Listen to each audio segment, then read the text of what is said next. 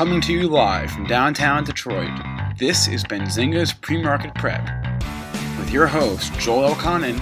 This is a volatile puppy here, isn't it? And Dennis Dick. I'm bidding a penny.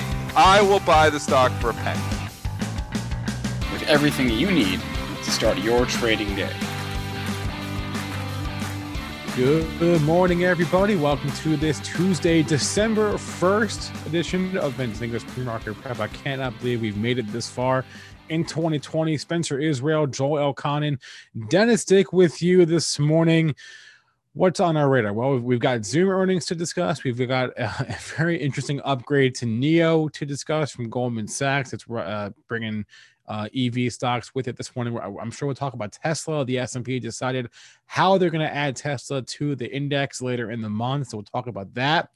We'll take questions from our chats today as well, and we have two guests on our radar. Nick Shaheen will join us at 8:35. He's the author of Create Income with Option Spreads and sellspreads.com, and then Sean Heron will join us at 9. He's the president and CEO of E-Options, going to tell us what their clients have done or been doing this year and what are the most popular stocks on their platform. Before I throw it to Joel, I want to remind you all to hit that like button, hit that subscribe button, show us some love. Joel, pull up the chart of the S&P futures and enlighten us. How are we doing here in the overnight trading session?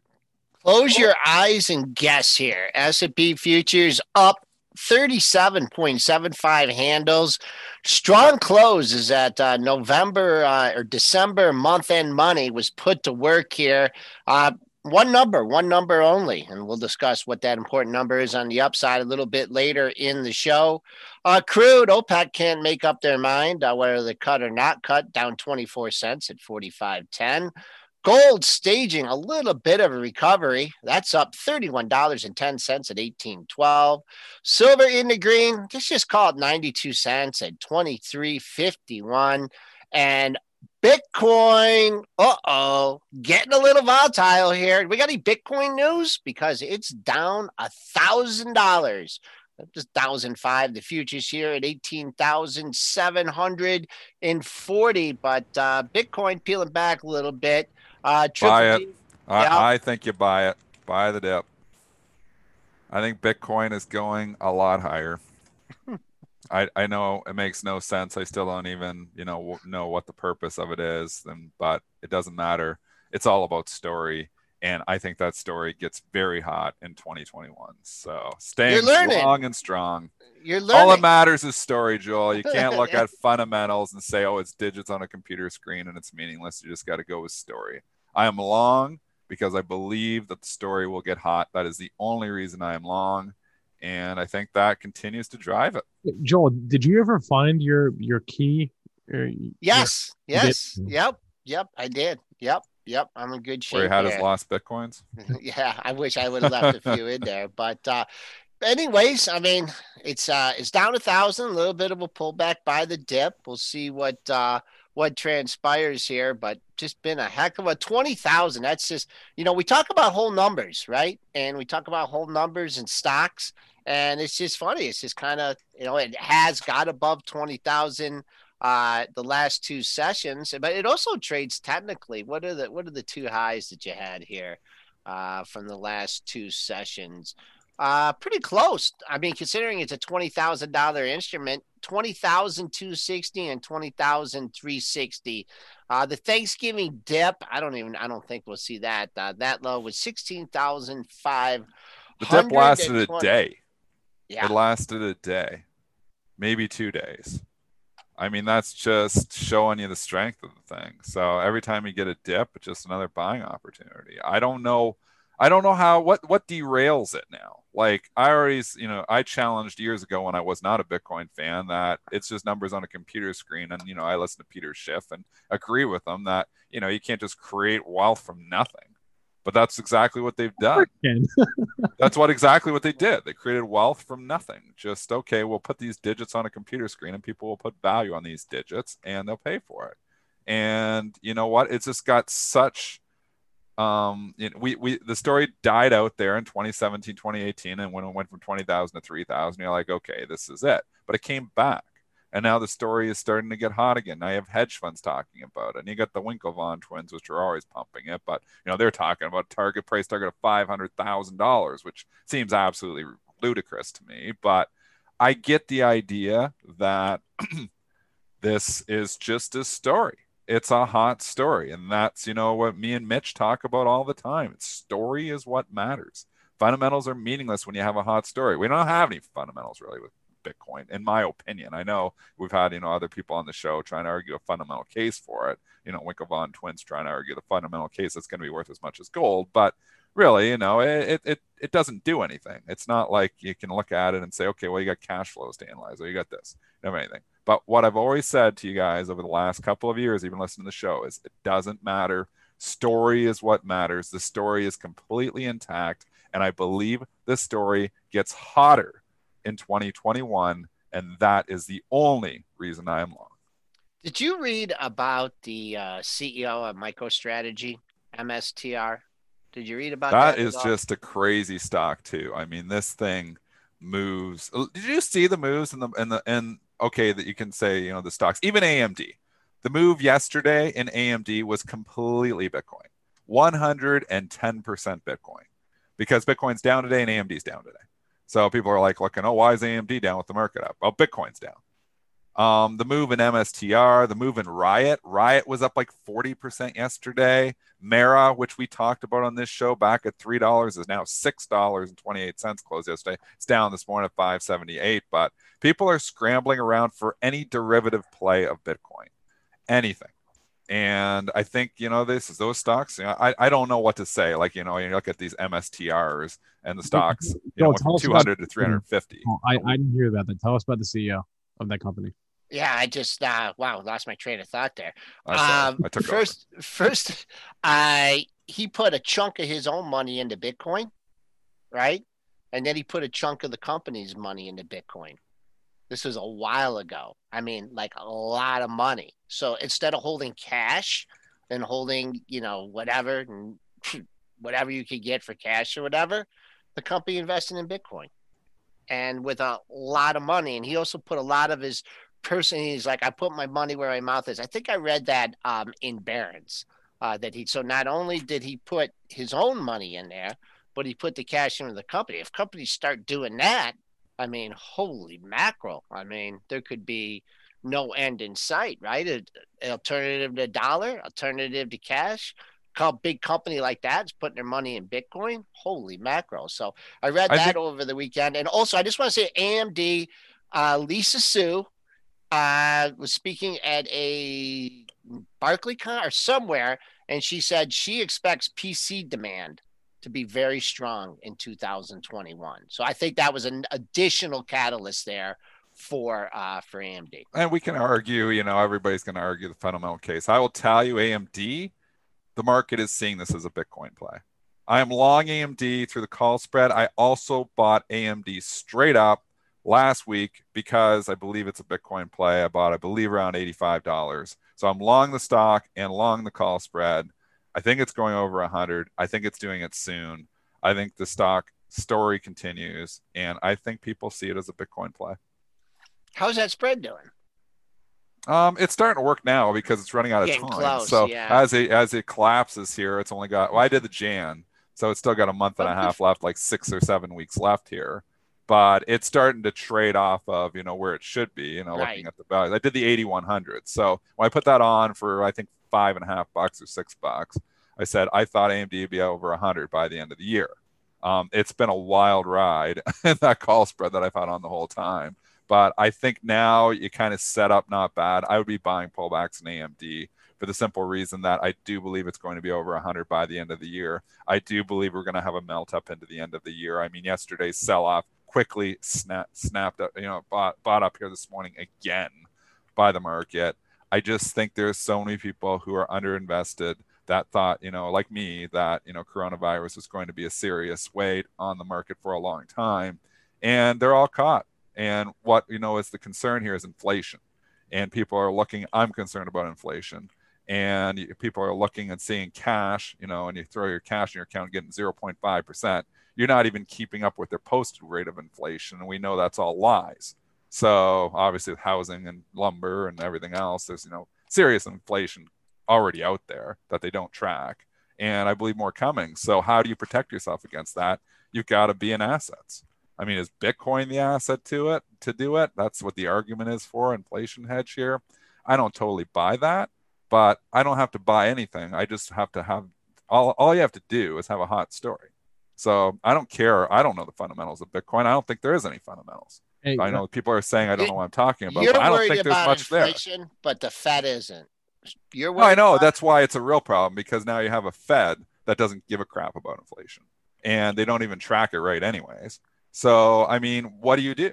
You've got to be in assets that are going to inflate in price, because I think we're going to have serious inflation concerns here going forward. And if the Fed doesn't care about it, if you've got inflation running 4 or 5%, which it very well could, and in real numbers, I mean, we've had Gil Morales on here talking last year saying if they tracked it the way they did back in 1981, we'd be running 6-7% right now. So that's the true rate of inflation that they lie to you about. So, I mean, what do? You can't sit in cash. Cash is absolutely the worst asset. It feels awesome yesterday when you have a sell-off, but overall, it's been horrible. So I bought, I'm buying more real estate. I'm trying to do everything I can to not have cash. And maybe I'm wrong. Maybe the crash is coming, and maybe there's an imminent crash. Stocks are definitely overvalued. There's no doubt about it. But it's, again, the Tina trade, which everybody talks about. There's no other alternative. What are you going to do? I don't know about you, but I love my high yield savings account that yields 0.2%. 0.2%. Something ridiculous like that. 0.2%. I know. It's ridiculous. What do you do, though, Spencer? Like, where do you really go? I mean, think about where I was, back in March, feeling pretty good, even despite still losing a lot of money, but being in 70% cash in the great fall of March. And I was like, okay, that was a good move. And I had puts, so I was actually, to a point where, I was almost hedged. But, I didn't get back in time. I'm not going to lie to you and say, oh, I bought the bottom, like Vector Vest, calls the top. Nobody buys the bottom. Well, they all buy, everybody's buying and selling all the time. I bought Microsoft, I bought Qualcomm. I bought a couple stocks down there, but, I as it rallied up, I missed a lot of it. So I've been scrambling, and every pullback, I scramble to get back into risk assets. So I'm like everyone else. Like I said, I'm doing it in different ways. I'm trying to do real estate and, trying to pick up stuff, where, maybe, I want to be in assets, though. I don't want to be in cash. That's my point. And I think the biggest risk right now, I would still believe, is inflation. Not making more land, Dennis. They are not making more land. Well, and so anyways, we're not about a real estate show here. We're about a stock show. I want to interject. We have a new EV play here this morning. Oh my goodness, what do you have now? Another EV SPAC. No, it's BlackBerry. BB. How is BlackBerry an EV play? Come on. I'm so glad you asked, Dennis. Here is from the press release that went came out. $1.47. Partnering with Amazon Web Services. Here we go. BlackBerry will help automakers create personalized driver and passenger experiences and improve operations of cloud-connected vehicles with new BlackBerry QNX and Amazon Web Services technology. We talk about dogs barking, and this has been the last month, a dog's market where, the dogs have been taken off. I don't know where this thing just went, BlackBerry. I will tell you, though, I would not want to be short a stock like BlackBerry, because this is everything about a dog. This is a stock that has massively underperformed the market forever. They love that crap right now. So you get a headline here with them teaming up with Amazon. That's the buzzword. I mean, I would not want to be shorted at 712. So I'm not selling this pop. I don't own it. I would not be selling this pop, actually. I'd probably be holding on. Maybe it just gives it all back. Maybe it's just a bogus headline, and it's not going to really be any revenue there. But I think you're going to pull back into the sixes. I actually think you buy this. And that's just knowing with 30 seconds of analysis from Spencer's headline. So I have not dug in and actually read anything about this deal. But I would just say the setup there to squeeze some BlackBerry shorts is there. A dog with fleas is basically. They're all dogs with fleas. I mean, and again, I'm not saying you put all these stocks in your long-term portfolio, but the dogs are barking. They've been barking for a while here. So, I mean, look at GE. GE has went from $7 to $10. BlackBerry has went up as well, but now you get a buzzword, and it's like the forgotten tech stock that everyone hated. I think it could rally on this. What's the short? Did you guys pull up? One of us pull up the short interest on that? That should be I don't know if it's. I think all the shorts are pretty spooked. Short interest is down on everything. I'm spooked. I always hedge myself, some shorts and some longs, and I'm like, I get the rocked even sometimes. Let's see. Shortsqueeze.com says 5%. That's it's pretty low. Nothing. Yeah, so it's not really a short squeeze candidate, but it is a candidate that I could see Robinhood getting onto a name like that, couldn't you? Oh, a low price stock like that? Low price stock, Amazon headline. I could see Robinhood licking their chops at that. And you got to respect those Robinhood traders because they'll move. When they get as a group and get on something, they move price. Let's see. How high did BlackBerry get? Let's go just back. Now? No. Well, I know how it just got. Oh, the all-time high? Yeah. I think $140 maybe. 140 Canadian, I think it was. Man, you're good. 140. No, it was US. $140. 148.13. Maybe go out to 147.99, just in case you don't want to miss that print at 148. But it's been a dog. Look at this thing since going 2013. But that with Amazon, we'll have to dig more into the information on it. But look at that. Look, consolidation, folks. That is a look at consolidation, and now a few quiet months.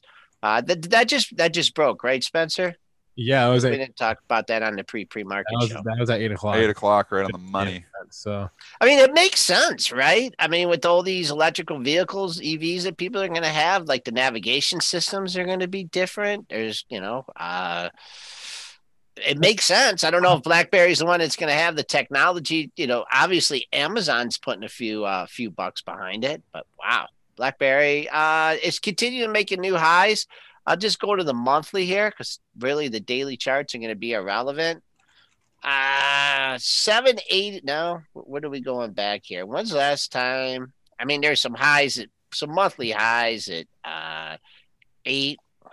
No, you got to go back a long way. It's hard, Joel, to find I'm not even going to try. Pass. This is just, I think, I was talking up at 7:16. Some people were trashing me in the chat. 7:45. I just $9. I don't want to be short this. I don't want to be short this. One in the chat, Scoo Boss, I think, just said like hyenas on a carcass, right? The Robin Hood crowd. And when we say Robin Hood, that's so true.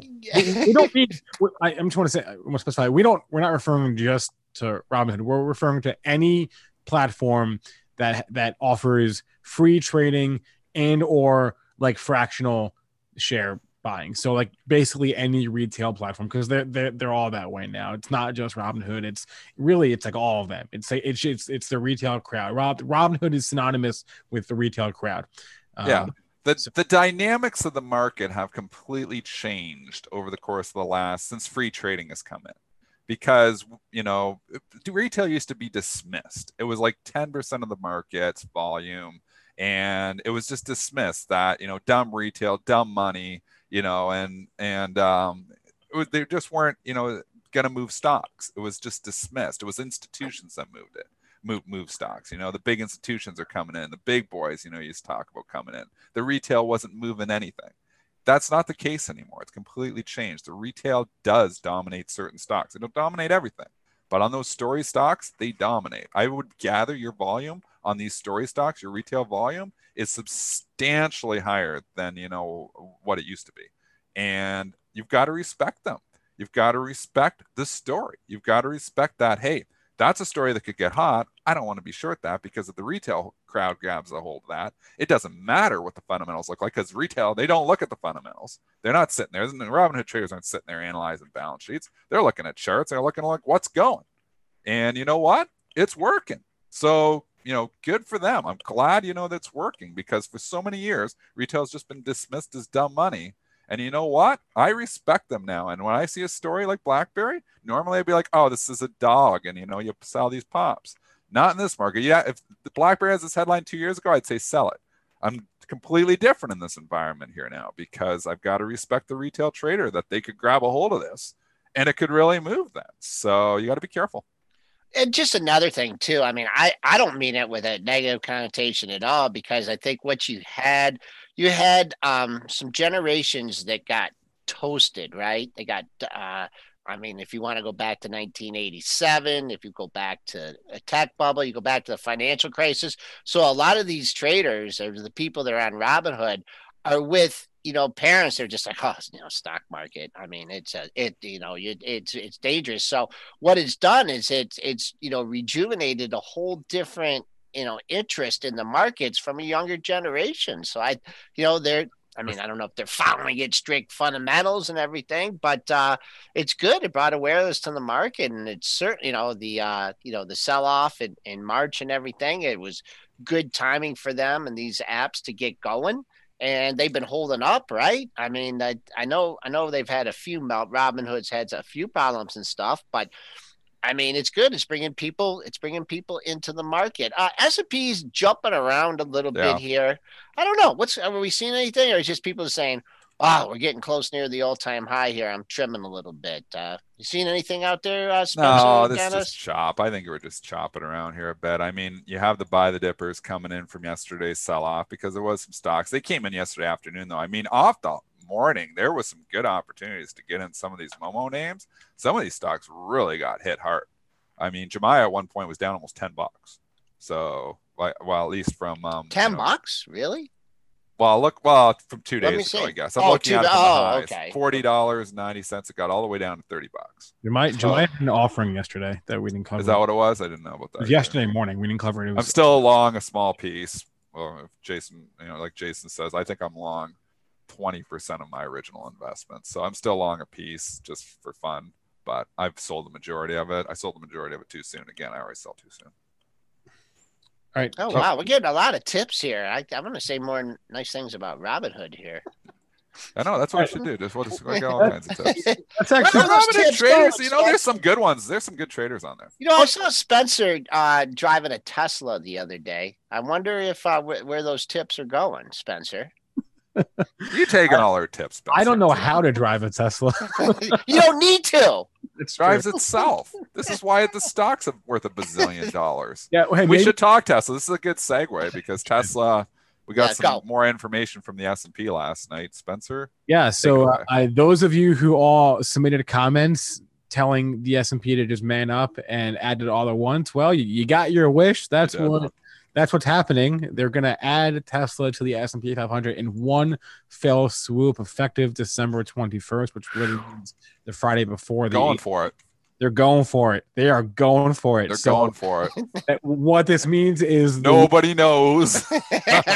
I've done S&P Arb a lot of years, and I don't know what this means. I'm going to try to anticipate. Are you gonna get down and dirty in that one, Dennis? Well, I don't know. You go wide. I have a bias to buy it every single day as it pulls back right now. But I mean, from a day trading perspective, I'm always biased to buy Tesla because it continues to just go higher. I don't know. I would actually, it was an ugly candle yesterday. You get the snapback rally here this morning in it.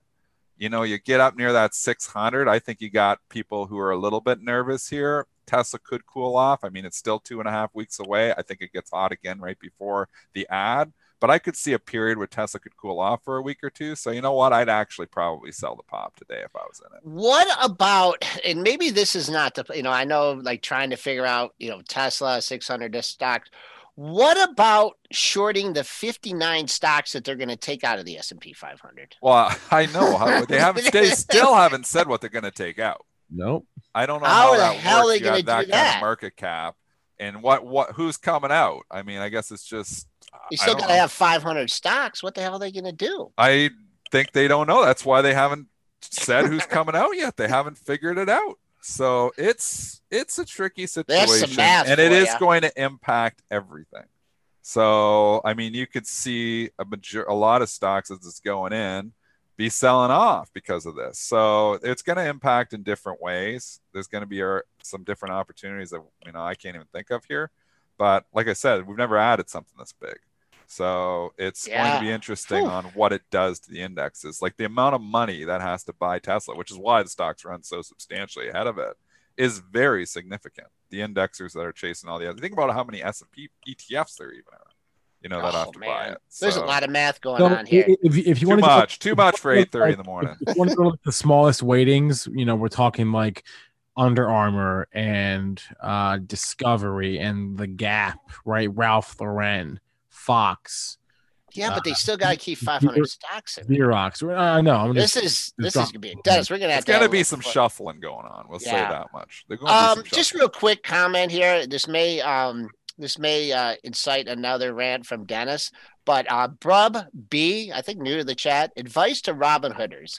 It's not about making it, it's about keeping it. So I mean that's true. That's true, man. I mean, make it, bank it, put it, take your assets, put them in something else, and that's a really important thing. I really important concept. You can make a lot of money, you can lose a lot of money in the market, but if you're that's young, what we've taught on this show forever. I know. I mean, is to avoid FOMO because you got to protect your capital. That's the whole goal. And I still try to do setups where I can come and bring myself into low risk trades. And that's why I'm not buying BlackBerry. It's back down to where I started talking about 715. I mean, I don't know how to control the risk on that. So let the dust settle. Let the dust dust settle. Settle. That's what you got to do. I mean, when stocks just run up 21%, I never usually like to buy the gap up. But I like the fact that could be a catalyst, a story going forward for the stock. So you've got to always protect your capital at all costs. That's why I don't like jumping on a moving train. I like the stock to be in consolidation station and then strike. When I bought AMD last week, I was buying it because it was like, this could be a Bitcoin trade. And, look at it, take away the last 3 days of trading. It was like consolidating. It's bumping up against the highs, a slow, steady climb around 85. It's starting to look like, okay, well, this could eventually go. And then it does. So, I mean, that's what it is. It's all about setups. And, if you're just randomly buying, stocks, after they're already running, then you get hit because there's just a natural pullback that often follows a big move. It's usually that natural pullback that you want to be buying. Okay, Spence, we've been kind of all over the map here. We haven't talked about Zoom. I know that's where I was going to go next. You're reading my mind, and I'm just scrolling back to last quarter just to get some context. I'll give you the numbers for Zoom. I mean, no real surprise. The numbers were amazing. Q3 adjusted EPS, they made 99 cents per share last quarter versus 76-cent estimate. Sales of 777 for $693 million. So they beat that estimate as well. What else did they say? They gave guidance, and I will give you those guidance numbers here in a moment. They gave Q4 adjusted EPS guidance.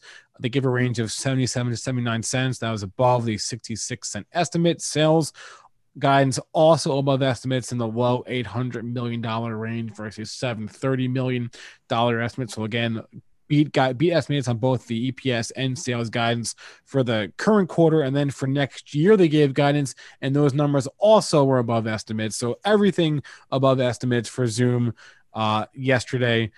And again, not a total surprise. We knew it was going to be a blowout quarter. It was. Just to compare it, they said that they have 433, almost 434,000 customers with more than 10 employees. And if you go back to the previous report in June, they said they had 265,000 customers with more than 10 employees. So from 265 to about 434 customers with more than 10 employees quarter over quarter. So again, blowout numbers. We knew it would happen for Zoom. Yeah. I mean, nothing surprising here. Even the stock reaction is not surprising because it's a stock that has a lot of really high expectations baked in. And here's a quarter that blows it away, really, but it can't go higher because it's just the expectations are just through the roof. And that's why I just don't think it's going back to the 588 level. 478, 445. They're still firing on all cylinders, so it's hard to just get full on bearish and say it's over. But as we get closer to a vaccine, the Zoom story will cool off. And then you start looking, you're trading 50, 60 times sales or whatever. Yeah. It's tough. It's tough. The same thing goes with Peloton. I put both these stocks together. Peloton had a great day yesterday. It's down today because of Zoom, because they're like, oh man, here it is. These two stocks are in tandem together, even though they're obviously nothing to do with each other, but they are both your classic lockdown plays. And I think, we've got light here at the end of the tunnel. It's why the reopening stocks have a relentless bid here right now. Every time they pull back, they're just bought again. I think you're seeing that rotation here, and I think it could continue. So I don't want to be in either of these stocks. Zoom or Peloton. Boy, it had to cap fill yesterday. How about that for a just for like a textbook technical play? You had the breakdown. It started on the vaccine Mondays, and then you had this low right here at 482.73, and then yesterday gave you more than enough time to get out of there. 486.63. So I mean, you had the gap fill there. And then also I thought, and I figured this out yesterday, we had about a 50% retracement here. I think what bulls and bears alike will be looking at this one. And it'd be very important today's action. Boom, boom, boom. And my numbers are never exact here, but you had this move from the low 360 to 485. You're testing that move, and that's not down to 425. So let's see. I mean, if you're trying to get long this thing, let's over the next couple of days, if it comes down to 425, has some consolidation, holds, and maybe turns up, but you don't hold that 425 area, you could be heading back down for the lows of the move. But it was kind of like, what were they going to do, right? I mean, after the run that they've had, after the quarter that they had last time, I mean, I don't know how it was going to go. How is it going to go? I mean, it's had so much of a run and so much overhead supply too that people. Yeah, there's people caught in it now too, and there's people who believe in the story and they think it's going to be one of the most valuable companies in the world. I'm not in that camp. Sorry. Yeah, I am not in that camp either. Okay, S&P is continuing the leak here. Down from the high. That's what I should say. I should never say down. We're about 10 points off the high here. S&P 500 futures. Spencer, what do you got? You want to bring on Mr. Sheen? Is he our guest today? I want to cover NIO real fast before Nick is here. But I want to just do NIO quickly, just because a couple catalysts here. There's two catalysts this morning. One is NIO themselves. They came out with their deliveries for November. They delivered 5,291 vehicles last month, up 109% year over year. They also caught an upgrade from Goldman Sachs, going from sell to neutral, giving NIO a $59 price target. So double catalyst here from NIO. I mean, Goldman, I don't know. I don't remember when they went to sell. They were at buy. I'll tell you when they went to sell. They've been active on this stuff. They were at buy. They made the big buy call at like $5. They were all over it. Like, I mean, that was the catalyst that got NIO started. Do you remember that, Spencer? Can you go back and get the date? Yes, I can tell you actually. So their coverage on NIO started. It started last year. And then they downgraded the stock late last year. They upgraded NIO to buy in June. That was on June 3rd of this year. Then 2 weeks or 3 weeks later, they downgraded NIO back to neutral. And then they downgraded NIO again in mid-July to sell. And now here they are today, upgrading back to neutral. So they went from buy to neutral to sell to neutral within 12 months. They had the best call right off the hop. They put the buy on it when nobody else put the buy on it. And then they sold too soon, like I always do. But then they went bearish way too soon. And now they're trying to cover themselves. So I don't know. You talk about over trading. Yeah, you're right. This is like a classic. Like maybe this is me. You're over trading this thing. Kid, they like over analyzing, dude. I mean, they're over analyzed this. Just stayed by, and they'd been geniuses. Exactly. It hit 53 right on the kisser. So it backed off a buck on that. Keep your eye on your daily highs. I mean, it's important. I think today's are, a lot of days are important for this one, obviously with the numbers, but it's got a big catalyst behind it. I mean, I expect it to do a little bit better than this. I'll just give you all-time closing high is 55.38. But right now, 53. I mean, that's not even at yesterday's high at 54.39. So you got a couple above targets there in NIO off the Goldman Sachs upgrade. Whew. That's a brave guy upgrading this right here. All right. Nick Shaheen is on with us. He's the author of Create Income with Option Spreads and sellspreads.com. Nick, you selling spreads in NIO? Oh, Nick's on mute. Unmute Nick.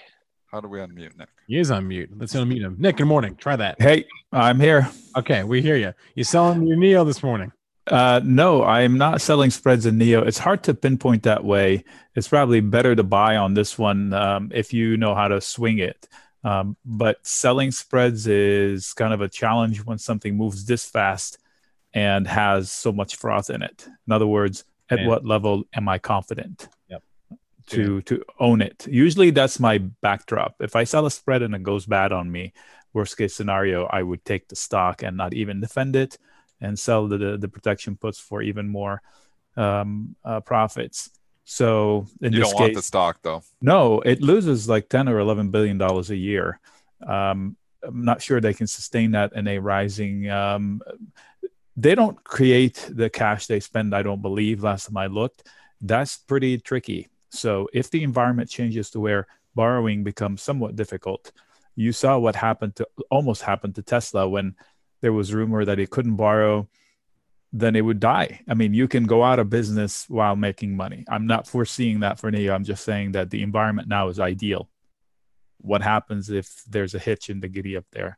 So I don't want to own the shares. So I would rather bet on it by studying the chart and seeing if I can gamble on it that way. I see it bouncing overnight, but it's important. The 53 kind of plus or minus a few pennies is important based on yesterday. How come? What do you base it on? Okay, so yesterday, if I can literally, I mean, I can't share it with you, but based on the action yesterday, it hovered above the 53, tried to hold the 53, and then whoosh,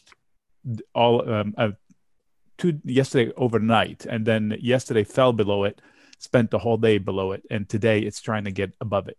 So to me, visually, 53 plus or minus is the bogey for NIO today. And that's the pre-market high too, just to let you know. Right, that's what I'm looking at. I'm looking at that ping versus if you look 2 days ago, it held it. It came down to 53 and bounced off of it overnight, bounced off of it, had a rally overnight yesterday before the day opened, and then the day opened and it was a disaster.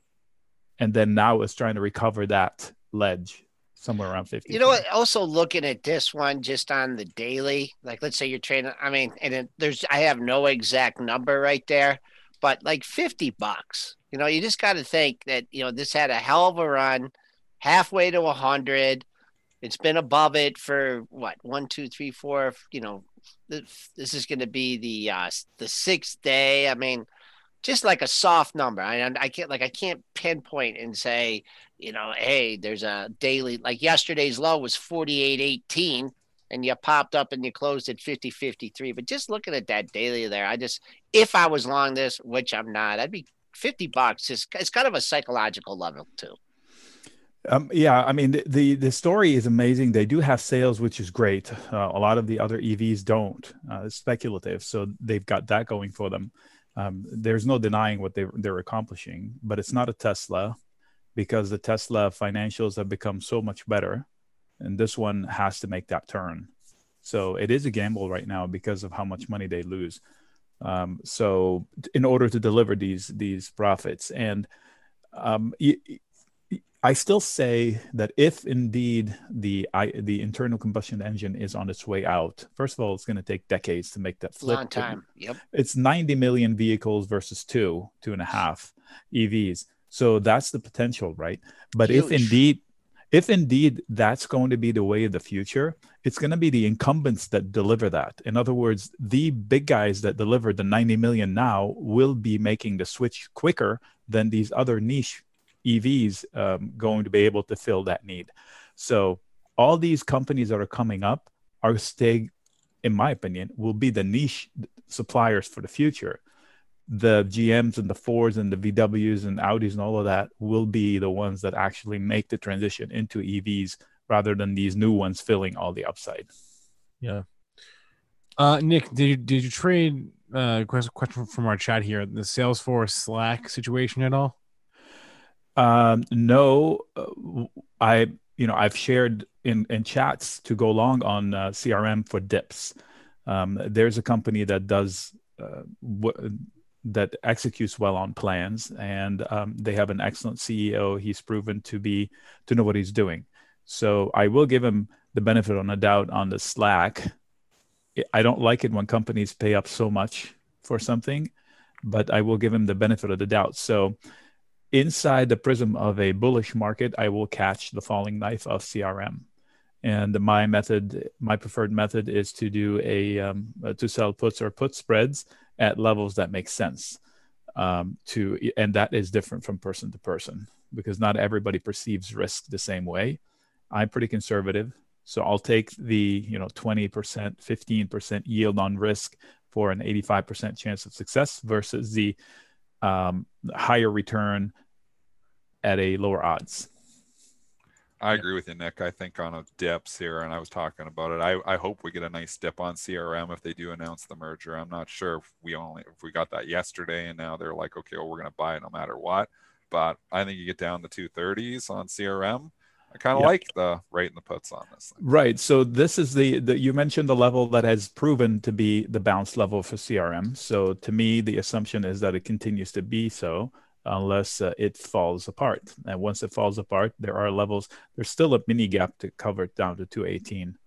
So I took a small debit call spread out in the future, $10 wide for CRM, just to relieve the itch of doing anything much more before the earnings. So this is a controlled expense with a chance to double or triple into the first quarter of next year. And if I'm wrong, I'll just, do my usual catch the falling knife after the fact. What else is on your radar, Nick? We've seen lots of rotation happening here. The reopening stocks have caught bids. They seem like every time they pull back a little bit, they're just bid up again. I mean, this market went from it was tech and that was it to everything, really except tech. I mean, tech is still holding up okay, but it hasn't participated like everything else did. When the hell did the IWM just start taking over?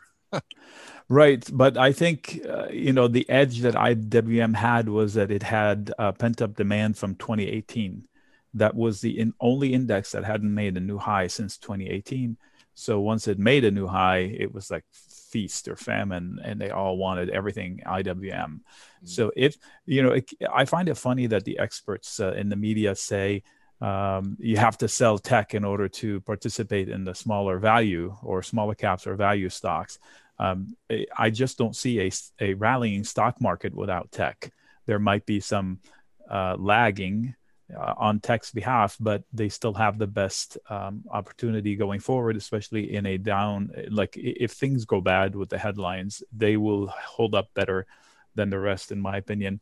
So, but I still think the opportunity now is to actually use the charts and find individual stocks. Like we went long PayPal, Lulu, Baba on the dips several times, and there are opportunities like this.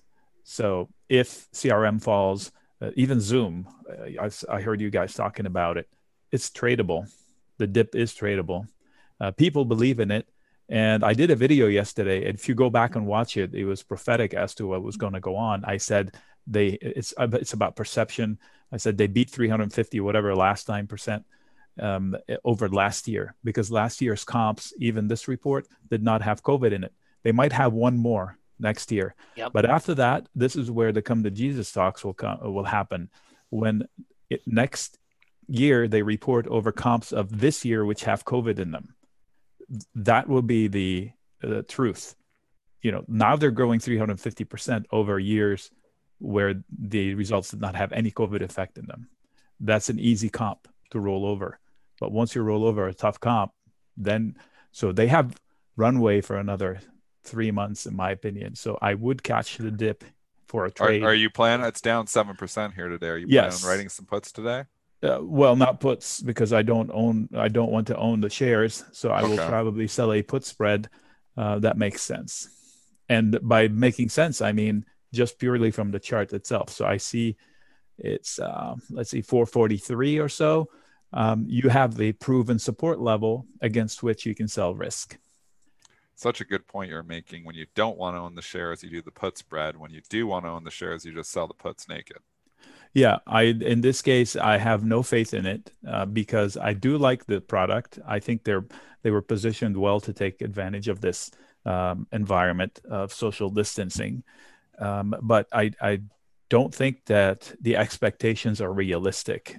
I mentioned it here before. I'm tired of myself saying it, but having 90 years worth of sales baked into the stock price right now is lunacy. Just to put an absolute comparison, I always fall back to Amazon. It grows 30% a year for the decade.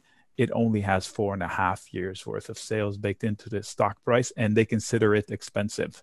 This is 90 times, 90 years, not 90 times. So 20 times. It's a lot of sales. Yes, it's a lot of expectations. How much can you fill? That's a scary way of putting it. That's what it is. The price to sales is actually 97 as of yesterday. Pretty high expectations there. Yeah. So you can't fill that. There's going to be disappointment. Disappointment translates into lower stock. So today, a 7% tizzy. I don't know what they did. Did they beat expectations? Did they raise guidance? I don't. Of course they did. Of course they did. They did all this. So there you go. Right, but still they delivered everything right. And this is my point. The overnight reaction on any earnings, even if you have the P&Ls in your hand and the balance sheet, are a complete gamble because we don't. It's like a double coin flip. We don't know what they're going to say and report. We don't know how people are going to react to it. Nick, how far out do you go? As far as selling the risk? Yeah. I don't like to do short term because that kind of hampers your hand. I know people like to do it every week, but if you do it every week and something goes wrong, it immediately prices against you and it's hard to save it. So I like to leave about 3 weeks at least. Sometimes I do overnight. Like yesterday, I wanted to bet on an overnight rally. I sold put spreads in the SPX for Wednesday. So I will book those today. I will leave money on the table. So if it's 10 cents to close today, I will pay the 10 cents to close it. I don't like to leave cheap risk open for one day. But when I'm betting on a stock like this, I don't do this week's because I can't tell you what they're going to do tomorrow. But I could tell you that the zone will hold, give it a few days. So I will probably use 2-3 weeks out, maybe December. And if I believe in the company, I'll go to January and make it a big position. But in this case, I don't. If 375 falls for whatever reason, it's a gigantic inverse cup and handle that will bring the twos into sight. But I don't want to say that because I'll get tomatoes thrown at me. I get tomatoes thrown at me all the time. I just make ketchup. Yeah, it's amazing. I do a video on something and I give caveats. I'm not saying it's going there, but if this happens, I'm not saying it's going to happen, but if this happens, you have to consider this scenario. And I get cuss words. What are you thinking? What? There's People don't like it when you talk about their stock that they're long in a bearish way. People don't like that. But and we do it all the time. And the opposite too. The opposite too. Oh yeah, they don't like me talking bullish about a stock that they're short. It's an agnostic opinion. So headlines aside, if you didn't see that 500 was going to be a difficult zone for Zoom, then you're not considering the charts. It's like an island from November, early November. There were 2 candles there that failed miserably. Yep, I see that. And that's probably Pfizer, the Pfizer headline. Yeah, regardless. Vaccine Monday. Right. So, headline or not, coming into 500, that prior failure, that would have caused selling all by itself. So earnings or not, it was going to find sellers there. What about gold, Nick? What about gold? So I went long the GDX a little bit too soon, I guess. I thought it would hit support against the candle from October, the late October, like 36, I thought would hold, but it didn't. So this bounce here will probably repair my trade on that. So I will probably fix that and get out. I did like gold, GLD. It should have held in level wise, but now it's falling to 165-ish, 164, 65 has been a pivot. If you look back to July, that was a good base for a long rally. So falling into it should be a good base to hold. So if I'm long gold here, I don't get out. And chasing it, it will have the GLD will have resistance into 176. There was a big candle at 175. That was a big drop on November 23rd. So you have to pay attention to that. Yep. All right. Nick Shaheen is the author of Create Income with Option Spreads, putting Zoom's valuation into a different perspective for us, giving us thoughts on gold and Salesforce and others. Nick, as always, we appreciate your time. Have a good one. I appreciate the opportunity. Thanks. Looking forward to it. Let's do some tickers from the chat and then start with Salesforce here. They do have earnings tonight. That is the headliner of tonight's after hours earnings slate. Do you think they're going to announce the work deal with the conference call? It's possible. Yeah, I mean, CNBC is saying a deal can be expected to be announced today. I've heard that people are saying that it actually the Slack premium could even be in the upper 20s billion. So right now, if we're just looking, we don't know what it's going to be. So it's obviously just all speculation. But if we're looking here, 24 billion is what it was at the close. So if it's in the upper 20 billions, and you could see a 50. Yeah. So I don't know. I think, David Faber was even yesterday saying that there could be a premium on where it was yesterday. And that's why I had the pop again, because it was trading around 41. And then David Faber came on CNBC and said, look, from my sources, it could actually be a premium to where it is trading right now. So not, before the deal got, rumors started when it was 29 to where it's trading now. So I wouldn't be surprised if you saw this thing go off board of 50. And I think if it goes off at that high of a premium, they probably hit CRM. Yeah, they'll hit CRM. Now, again, if CRM pulls back into the 230s, are you a buyer though? I think I would be. So or the 220s to fill the gap. I don't think you're getting that far. I don't think they'll hit it that far. Again, if it's an all stock deal, they hit it harder than if it's stock and cash. Yeah. So because then you got the risk arbs coming in like me, where they buy this one and sell the other. So it's hard to trade this, but I don't think there's this. It sounds like a deal is imminent, and it sounds like it could actually be a premium. So is it free money to buy at a 43? No, nothing's ever free money, because something breaks down, it could get ugly. But I would not be surprised if this deal is around 50. My sources are telling me it's going to be cash. It's not going to be cash. It's going to be Bitcoin. Maybe that was coming. Okay. All right. Pay Bitcoin for other tickers. Spencer, don't steal my jokes, man. Don't steal my jokes on me. He knows me like a book, though. But chat asked about Inseego. We have not looked at this name. Inseego. I'm long it. Fallen off a little bit. Oh, you are? I bought it about a week and a half ago because I was looking for all the dogs of the last few months that haven't run. And I bought this at $9.50 because I thought that eventually the 5G story, this just could get hot again. And it's pulled back significantly from those highs. So I'm back in Inseego. Wait, can I tell you a quick 5G story? Yeah, we love 5G stories. I bought a new iPhone over the weekend. I bought the iPhone 12. And I got, it's like 5G enabled, right? And so I go through the whole thing. A 5G phone, I know I have to get a plan, yada, yada, yada. I get home, and what do I find out? But 5G is not even available in my area. You don't even have anything 5G. He didn't even mention it to me. You have the 5G phone, but it's useless. I just assumed that it was because I knew that Detroit had it, and apparently it's in Ann Arbor too, but I'm in the middle. It's got the 5G phone and got no 5G services. 5G phone with no 5G service. I was like, what the hell? How could you not mention this to me?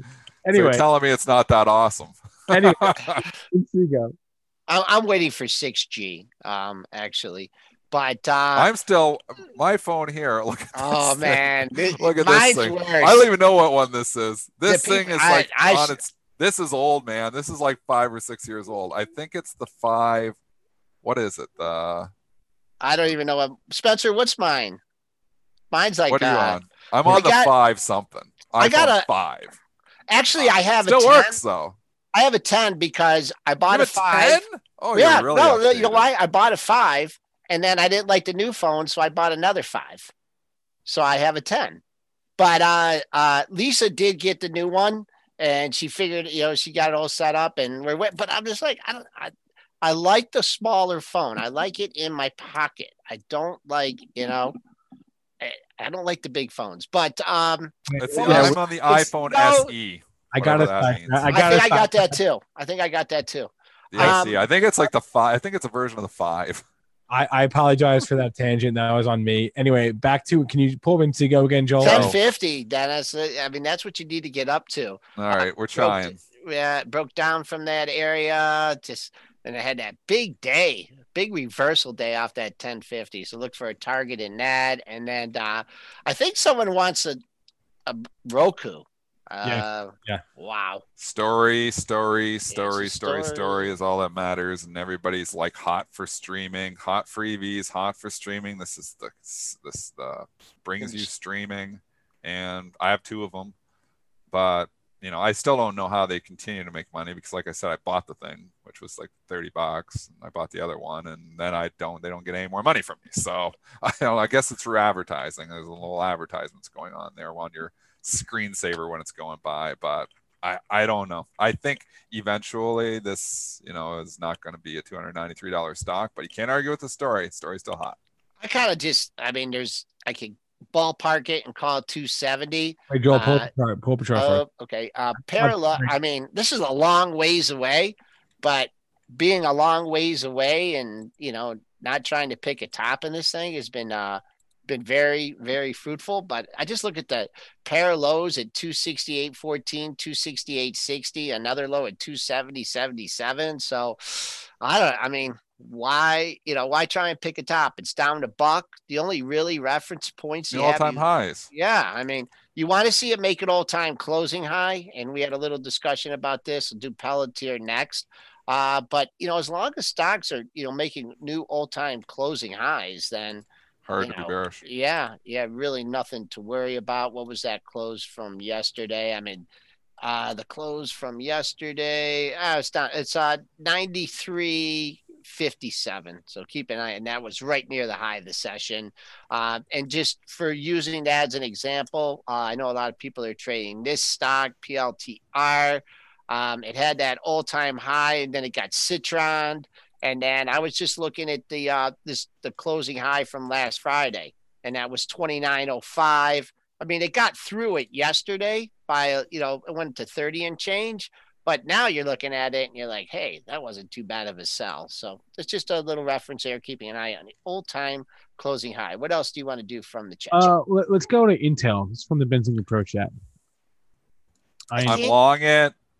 I bought it just because value had started to come back into favor. I bought it about a week and a half ago at 45. It's 48.60. So the value trade working here. You're running into one level here, this 48.66, which was the day obviously it gapped down. I believe that was earnings, wasn't it, Spencer? Is that the earnings call? Yeah. Anyways, that's going to be your first run in trouble. You're going to kiss up at it right now. So I wouldn't be surprised if it stalls out there. I'm long it because I think values is back in favor right now, and this could continue higher. So I'm staying long. You know what's interesting here, and just going back to the BlackBerry, and you said something on the show that would just resonated a couple weeks ago. You said, what the hell has Intel done with that Mobileye purchase? Yeah, that's right? that's what talked me into it, was that comment. Yeah, I bought it that day after we had that conversation. Yeah, and the Mobileye, and saying, well, they're going to be part of this autonomous. Don't count Intel out. In the whole autonomous EV. Don't count them out, because they do have that Mobileye asset. And what would that Mobileye asset be worth without Intel? It'd be worth a hell of a lot more. It would be hot right now. So people forget that Intel owns that. And don't forget, Intel still chips. Chips are going to everything. So everybody's counted Intel out. It's all AMD and NVIDIA right now. But I think the Intel story could get hot again. And I'm long it, and I'm planning on staying long it for a while. All right. And getting into that gap area, probably above it right now. So you got a lot of air in this thing. Obviously, it's not going to whoosh up without a major announcement, but 48.67 was the high on that gap day. So I think, will we get up and fill the gap? Yeah, it might take a couple months to do it unless you get a big announcement, but looking good here. Intel trading up. It hit 48.80 in the pre-market, but nothing there. I have nothing there until what's the gap fill? 53.07, Dennis. So get out there, 52.99 target. Huh, okay, there you go. All right. Our next guest has almost 30 years of experience as a trader and as a product manager. I'll bring him on now. His name is Sean Heron. He's the president and CEO of eOption. Sean, good morning. Hey, good morning, guys. Appreciate Is that a real background? me on your show. Is that a real background? No, you don't want to see what Chicago looks like right now. All right. It's kind of gray and dark. Well, we have similar weather here in Michigan. Yeah. Sean, I'm curious. So, we were talking earlier about the quote unquote the Robinhood trade and pseudonym for the retail trade, but stocks that get hot on that platform tend to, take off. What's been hot on your platform right now, or this year, I should say? Like what stocks are your clients trading? Yeah, sure. So we eOption, hence the name. We certainly have a lot of option traders, and with our price point, it enables our users, our account holders to use different strategies that may not be something that works at other brokerage firms. So we're at 10 cents a contract. So SPY is a big one, certainly. With so many expirations and strikes these days, we see a lot of customers putting on credit spreads on SPY. That's certainly a popular one. And then, of course, the big liquid names, Apple, Amazon. I got to ask you, how old is this company? Oh, well, the parent company, Regal, we've been in business since 76, so a little over 40 years. We launched Regal, though, but how the hell did you get the name eOption? I mean, wasn't that I mean, you think about the markets and you think about I mean, that was still there. I'm bullish just on the name. It's a funny story. The founder of the firm was an original member of the CBOE, so he was a board broker. He was trading options at Dean Witter before there was an exchange. So he kind of foresaw options. And so who was that? Not to be a name dropper. Sure. George Bocaius is his name. And okay. I knew a few guys down at the CBO and the OEX pit. He ran the Polaroid pit and different stuff like that. And so, when they deregulated commissions, he saw the opportunity and he got into the business in 76. And so and then, when people were buying names for domain names back in, the late 90s, he scooped up eOption, and then we launched it in 2007. So it's same thing with Bob Bright. I mean, he saw the migration from the floor to, he didn't call it eBright trading or anything, but interesting. Sorry for that tangent, though. I like the name. Yeah, I guess E-Trade was taken. So yeah. Maybe that kind of spurred the idea. Yeah. So, Sean, can you give us some insight into, the trade, the patterns and the trading of your clients this year in terms of like what happened back in the spring, in February and March and April, and in the sell-off, and even what's happened since then with the rally? Like, how have your clients been, based on the data that you've seen and the activity that you've seen, how have your clients been trading this market? Well, yeah, I mean, certainly, we're probably about 60% options, 40% equities, ETFs. So, option traders like volatility, and certainly we saw a lot of that this year. And so, I think, around March, April, certainly was risk management. And then from there, we've seen a lot of just, people jumping in and taking advantage of this momentum swing that we've seen. And, similar, like you've seen a similar increase in activity as have the other major brokers? Yeah, absolutely. Yeah, activity just skyrocketed. And so it's been a busy year. We've had plenty of to do, and it's been exciting. We've enjoyed it. This kind of volatility, we packed so much in a year that seems like 10 years worth of it. But I think we've seen some pretty good opportunities, and our clients have taken advantage of that, and it's been good. So if you were to give advice to someone that just started trading options here, what would be your number one recommendation or advice? certainly risk management is huge. You know, you got to live to play another day. And so, you know, as a result, we provide a lot of tools and you know, content for our customers that revolve around options. And I think a lot of people who are new to options, it's very overwhelming. You know, you go into an option chain and it's like, whoa, you know. So we've got some tools that really cut through, you know, all of that chatter, so to speak. And so, you know, we use one is Options Play. I'm not sure if you've heard of that one, but it, you know, it essentially hones in on, you know, trends and you know, specific stocks that you might be interested in. It gives you trade ideas, but it shows you in a simplified form, plain English, how to play it in different ways, such as a covered call or a vertical spread. And it has tools where you can input, you know, how much you're looking to invest and what your time frame is. And, you know, so it really kind of cuts through all of that massive amount of data, and it just kind of hones in on specific investments that you might be more inclined to take a look at. So, but yeah, I think, you know, risk management, you know, playing front month or these weeklies can be pretty risky. Good you know, advice. buying time is important in my opinion. What do you make, Sean, of these newer platforms that have almost catered to the novice trader, right? Like you guys have been around the block. Sure. And Yeah, absolutely. You know, you've been. You know, it's they've certainly provided a great entry point, I think, for a lot of new investors. I think there comes a time when maybe you graduate from that type of a platform and maybe want to use something a little more sophisticated. You know, we pride ourselves on service. So I know with some of these platforms, you cannot talk to a human. So we've got many brokers available, and you know, our average wait time on the phone is about 10 seconds to speak to a human. So it's, you know, I think there's, you know, a lot of frustration in terms of the service aspect with those firms.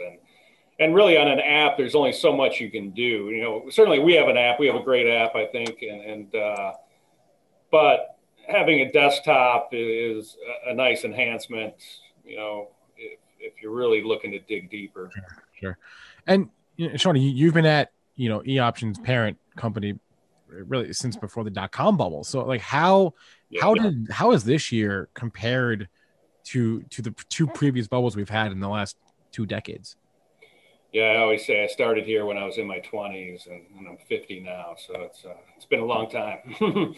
But yeah, you know, certainly I was here, you know, through the .com bubble, you know, 08, 09, and just I think this year the most amazing thing is how quickly everything happened. You know, it's, you know, a lot of those events that happened previous to this, you know, took a lot of time to play out, and just the sheer quickness with how quick it went down, how quick it came back, and it's just been on a monster tear here. Yeah, and then just from your own trading, I mean, you also trade. So how have you personally been navigating this? Yeah, you know, my strategy personally for myself, I tend to look for, you know, vertical spreads, debit spreads, we call them. And, you know, I'm more of a positive person, so I look at the call side and you know. That's my problem. I look at the put side. Oh, man, I finally figured. Puts. Sometimes. This is the only thing you do with puts and put spreads. You sell them. Right, absolutely. Take those credits, no doubt. But I think the important things is buying time and looking at names that have some sort of catalyst, whether it be earnings or a news event. You know, DraftKings earlier this year, you know, looking at it when it was 25. Now you've got catalysts coming in a stock like DraftKings. You know, there's Ohio, Michigan, New York that are looking to expand to the sports gaming. And I think that'll continue to go. But that's just one example. So I think those are important things. You need time, and you need some sort of catalyst that it's in the future. And Sean, just to get a feel for e-option, like who is the typical e-option client or customer, trader? Yeah, typically, I would say ours are a little more sophisticated. Just probably 40s, 50s, active traders. Also, people just looking to sell covered calls. In an environment where interest rates are next to nothing, income is important. So with the volatility we've seen, these premiums on these stocks are just, some of it's crazy. I mean, sell that premium, get yourself some income. Always a good advice. And if you're listening to our show and you're sensing hearing a pattern or multiple guests repeating the same tips, it's because they're good advice. So sell premium, sell spreads.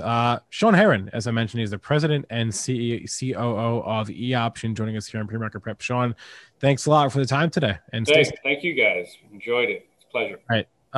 Joel, that's going to be a wrap. Any final thoughts here?